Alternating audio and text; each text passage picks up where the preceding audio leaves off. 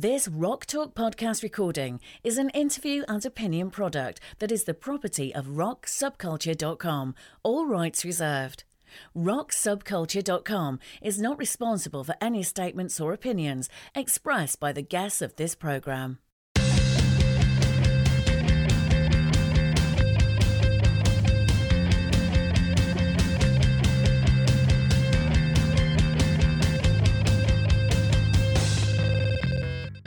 Welcome to Rock Talk, the official podcast for rocksubculture.com.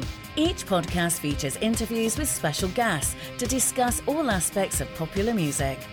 Rocksubculture.com travels the globe to experience, review, and archive live concert events. Interview those involved in producing and performing a variety of genres of popular rock music, as well as find and learn about related studio and stage use artifacts and memorabilia.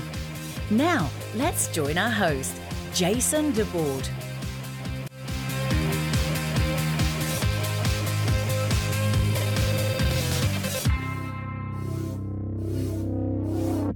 Welcome to the program, and today I'm talking to Chloe Chaidez from the band Kitten. So hello and welcome. Hello. Hey.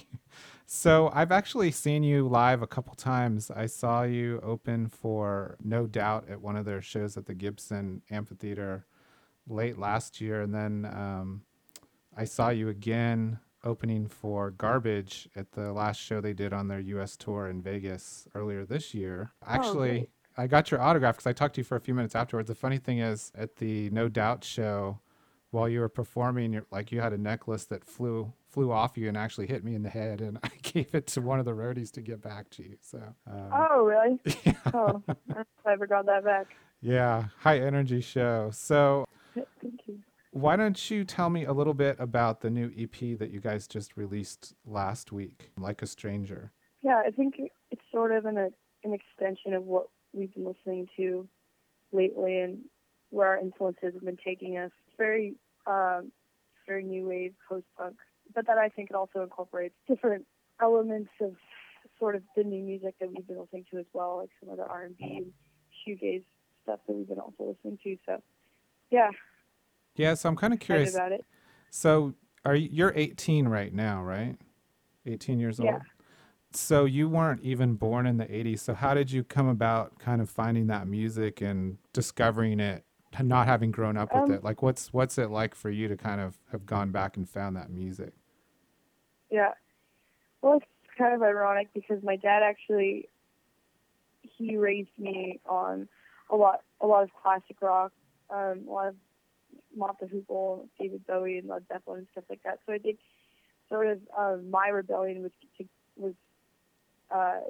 to get into more sort of pop synth music, you know. And I think that was always sort of funny to me because that's something that I discovered myself, and I think because he was showing me so much music, and he was in a punk band when he was younger, so he was kind of shoving all this sort of rock down my throat, which it was always going to be my foundation.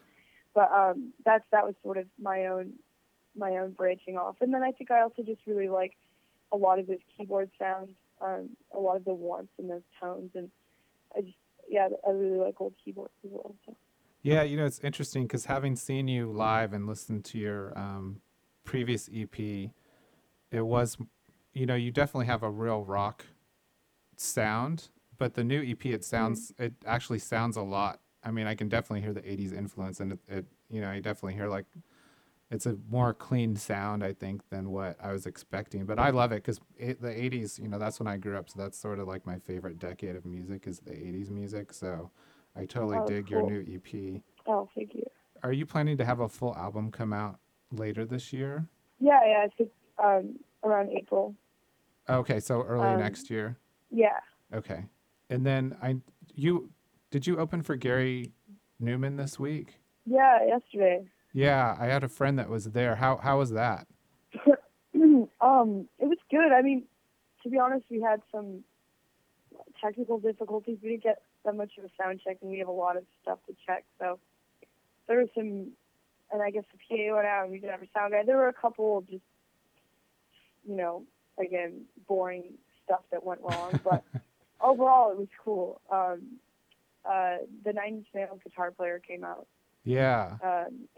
And that was really cool. So yeah, it was awesome, and it was just cool to see one of my, you know, one of our biggest influences, I guess. Yeah. So it was cool. Yeah. Very cool. And then you guys, I know you were going to tour with Charlie XCX, and then she went to go open for Paramore, but I know that those dates were just rescheduled. So I know Yeah. people are going to want to look out for that. I'm planning to see Yeah. you at Slim's in San Francisco. I think it got moved to like November 1st, if I remember right. So Yeah. so I'm looking Pretty forward to bummed, seeing you but guys again. I mean, definitely, it's funny because I have a lot of friends on Facebook that are really into music that live in other cities and stuff. And people are always bringing up your band to me, which is funny because it seems like whenever you guys play live and someone sees you, you like instantly turn them into fans. I mean, do you kind of find that's your oh, thank experience you. talking to people? Yeah, I definitely think that that's a huge, or know that that's a huge part of this project. I don't know why I said project as if I'm outside of it, but it's a huge part of our band, is our live show, and I think that's the only aspect of of your music that you can really control. Right. Press will come and go, and radio will come and go, but I think if you have a steady fan base live, and if you have a steady connection with your fans live, that's something that can never go away. Yeah. And that isn't fickle. So. Yeah. So do you enjoy performing live more than recording in the studio? They're two different beasts, Yeah. I mean, a lot of times I like to think of it. I think you make an album to play it live. I think for me, I think that's sort of the reward. I Right. think obviously touring is stressful and strenuous and all of that, but for the most part it's you know what I mean. Your only responsibility is to play the music you made to people who want to hear it, hopefully. So Right. I think that's really the reward for me. But then again, when I'm recording, and especially when I first write a song, when I first make a beat, or I first create some sort of vibe, that's always really exciting. And it's just as fulfilling as playing live. So, there's different animals. Yeah. So what is your process for making new music? Like, are you always thinking of new things, or is it something where you sit down and you say, okay, now we're going to make music? Or is it just like an ongoing, continuous, flow of ideas?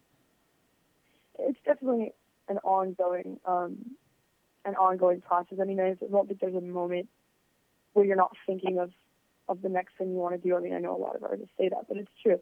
And it's like, for me, especially now, because the tour was postponed, I mean, we're making videos, but I mean, pretty much I'll get up every day and work on Ableton, and either take whatever sort of vibe that doesn't have lyrics yet, or is only a beat or whatever, and bring it to an acoustic guitar and sort of write around that. Mm-hmm. Or I'll just sing over what I've made, But usually, I mean, a typical day when I'm not doing interviews, or I'm not doing a shoot or something like that, I'll get up and I'll just go back and forth between watching an episode of Breaking Bad and writing, especially because for the new record. Yeah. And then I think after the song is fully written, it's brought to the band, and then they sort of transform it, and we're writing as well. So it's just sort of, always moving. Yeah.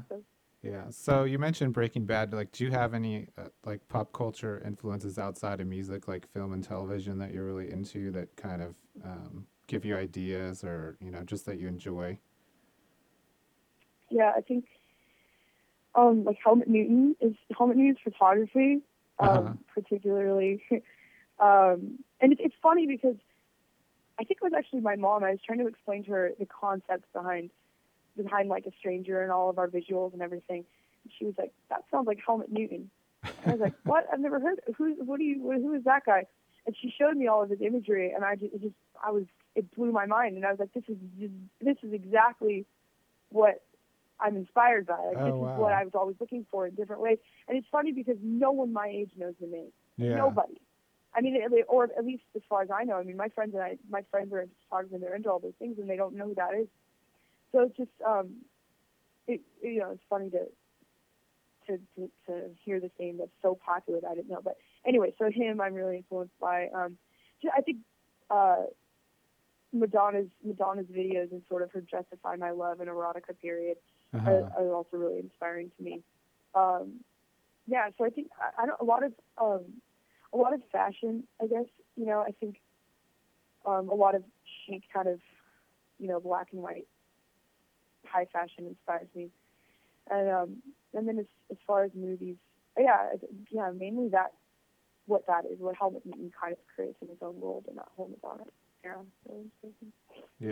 Yeah. Now, have you had a chance to travel outside of the U.S. yet, touring, or just within the States? Yeah, we went, Canada and the U.K. Okay. So we've been there. It was great. I really like Toronto. Actually, we went there with Paramore. It was awesome. I thought it was going to be some small Canadian town. It's a big urban city. Yeah. It's a big, giant city. I didn't know what to expect. It was really cool. And the UK is awesome, too. I love it. Yeah. Well, I imagine as you guys keep blowing up, you're going to have opportunities to go to different countries and stuff. And I bet you'll find some influences just, experiencing those different cultures and stuff. Yeah. So I really want to go to Tokyo. I feel like the day I step on Tokyo's land, I'll know I made it. Cool. And then I read you have a musical mentor, and your manager is Chad Anderson. Is that right? Yeah. So a very matter of fact way of saying, but yeah. So has he done is it helpful to have someone that can kind of guide you and look out for your interests and whatnot? Yeah, definitely. I mean, I've known Chad since I was 5. You know what I mean? Cool. And he's not. The thing was, he's not some. He didn't. We didn't. Our relationship didn't come about because I had a meeting with him in an office in Beverly Hills. A lot of meetings I've had, go down. So it was he used to come over for Thanksgivings, and he showed me a lot of music. He introduced me to just really classic records and a lot of stuff I'm into now, like Eurythmics and Tears for Fears, and a lot of stuff that I really love. Cool. And yeah, so I mean, he really fights for the band because he's not really attached to any company or anything like that. So. Right. He's genuinely looking out for your interests. So that's cool. Yeah. And then I know we have just a little bit of time. Could you tell me a little bit about the other members of your band? Yeah. Well, Lucas, the drummer I met, we met at a friend's house at this party 2 years ago. And the drummer I was playing with had just left, and things weren't really working out. And he joined the band, and he basically brought in all of his friends who I knew, but didn't know if they could, step up to the part. I don't know what I thought, but I wasn't sure if they could, if they wanted to even make music with me. Right. It was really cool. And then he just brought in all his friends, and now that's Kitten, and cool. All kind of family. Yeah. Cool. Well, thanks so much for taking the time to talk to me today, and no worries. I'll be catching you guys again in San Francisco in a couple of months. So I'm looking forward to seeing you guys perform live again. Okay. And good luck with you, and congratulations on all your success. I know you guys are getting a ton of really good press that you guys definitely deserve, because you're just kind of this young band that came out of nowhere, and you're showing the older people how it's done. So it's pretty cool. So thank you. All right. Well, take care. Oh, thank you so much. All right. Thank you for listening to our program, Rock Talk. For the latest gig archives, articles, and features about popular music and concert events around the world, please visit us online at www.rocksubculture.com.